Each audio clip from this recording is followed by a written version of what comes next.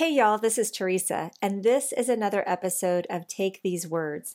I'm not sure what you have going on today, but I can imagine that it is a lot.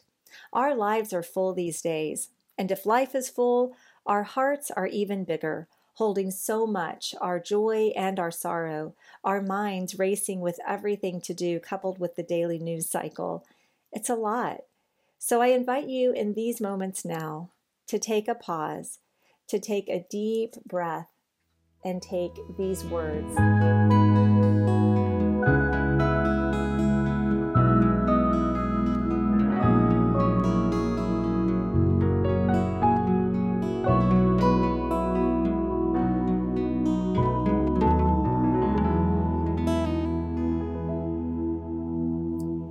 Around this time of year, many traditions celebrate All Saints' Day. One of my favorite blessings reads like this: "Suddenly, all my ancestors are behind me. Be still," they say. "Watch and listen. You are the result of the love of thousands." So today I share with you a prayer meditation for all saints and close with a blessing from John O'Donohue. Hear this prayer for all saints. We give you thanks, O God, for all the saints who ever worshiped you, whether in arbors or cathedrals, wooden churches, or cement meeting houses. We give you thanks, O God, for hands lifted in praise, manicured hands, and hands stained with grease or soil, strong hands and hands gnarled with age, holy hands. We thank you, God, for hard-working saints, whether hard-hatted or aproned, blue-collared or three-piece suited. They left their mark for you, for us, for our children to come. Thank you for the sacrifices made by those who have gone before us. Bless the memories of your saints. May we learn how to walk wisely from their examples of faith, dedication, worship, and love. And now a blessing on the death of the beloved, written by John O'Donohue. Though we need to weep your loss, you dwell in that safe place in our hearts where no storm or night or pain can reach you.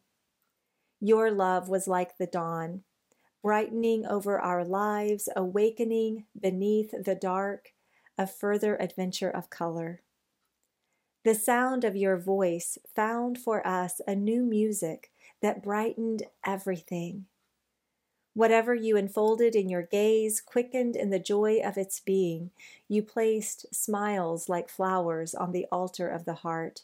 Your mind always sparkled with wonder at things. Though your days here were brief, your spirit was alive, awake, complete. We look toward each other no longer from the old distance of our names. Now you dwell inside the rhythm of breath, as close to us as we are to ourselves.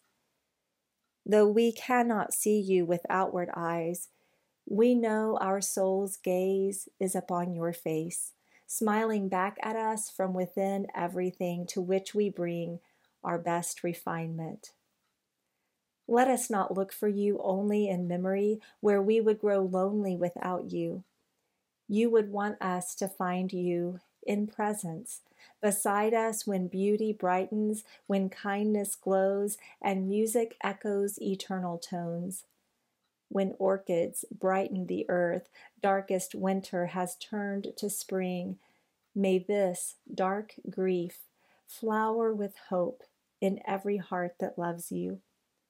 May you continue to inspire us, to enter each day with a generous heart, to serve the call of courage and love until we see your beautiful face again, in that land where there is no more separation, where all tears will be wiped from our mind, and where we will never lose you again.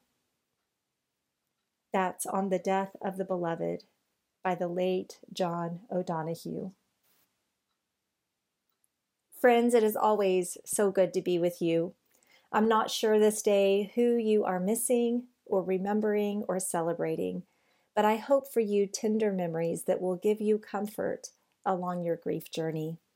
Remember the words, "Suddenly all my ancestors are behind me. Be still," they say. "Watch and listen. You are the result of the love of thousands." Thanks again for being here. I'm here because of you, and Take These Words as possible because of my fabulous team at University United Methodist Church in Austin, Texas. Renee Moreno and Chad Jones, they are dedicated, smart, and always fun to work with. They guide me along, and they make sure that this podcast gets to you each and every morning. And for Alistair Forsyth, who provides our music, I'm grateful for you all. Take care, and remember that you are good, you are beloved, and you are enough.